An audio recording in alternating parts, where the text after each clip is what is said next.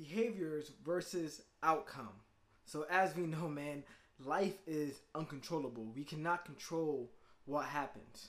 Let's say, man, you're a real estate agent, you want to sell a house, so you renovate the house, you get it all niced up, you flip it, like you get it all nice, right? You put the market value up, but if you're in a market value that is low right now, it doesn't matter how nice that house is, you're not going to get it at the price you want, right? Or for another example, let's say you're a golfer, right? So I really feel like playing golf today, man. So you get your little shorts on, you get the polo, you get everything wrapped up. You about to go out on the golf course, and it starts to rain, right? Likewise, you can't make your body lose 20 pounds of fat, right? Or you can't make your body gain 20 pounds of muscle, or you can't make your body heal from an injury, right? In other words, you can't control the outcome, but you can control the behaviors that leads to the outcome you want. Outcomes are what you want, but they don't tell you what to do. Behaviors are how you get there. Behaviors give you an action plan. All right. So here are a couple examples of what I'm talking about, so we can see these things in a little bit more of a practical light. Outcome goals. I want to run a 5K in 20 minutes. I want to bench press 200 pounds. I want to eat better.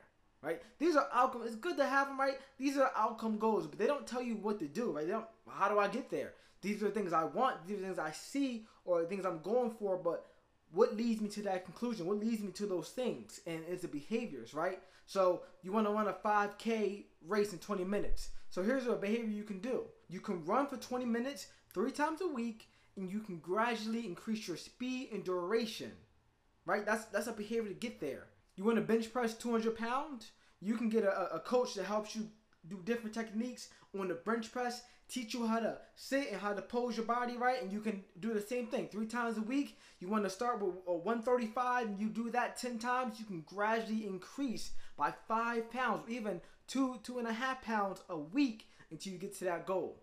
You want to learn how to eat better?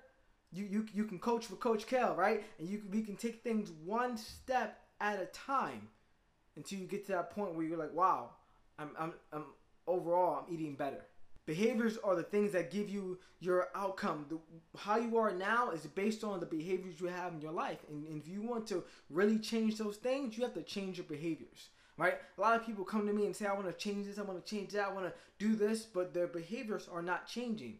And if you will not get to where you want to go if you do not change your behaviors. Behaviors, right? That's the key. That's the focus, and that's a key principle in how I live and how I train and how I do this, because the behaviors are what matters. It's not, oh, I want to eat just salads every day. I want to eat, no fun food, right? That's not what we want. We want the overall, the consistent behaviors to be great, to be good, to be consistent. And once you have those things, then you can have a cheeseburger, then you can have Chinese food, then you can have these things every once in a while, because your overall behaviors are better. And you have a goal which you're sticking to, and now you have a vision to get there. So that's what it is, guys. Behaviors versus outcomes. Y'all know what it is, man. Delight in God. He'll give you the desires of your heart. It's your boy, Coach Kels. Changing it up a little bit. Officially coach. I'm coaching people, man. I'm super excited. So I'm Coach Kels. Alright, y'all. We out. Ain't nothing to it but to do it. You know it, man. Cause we gon' rock 'em, man. Cause we got the fresh.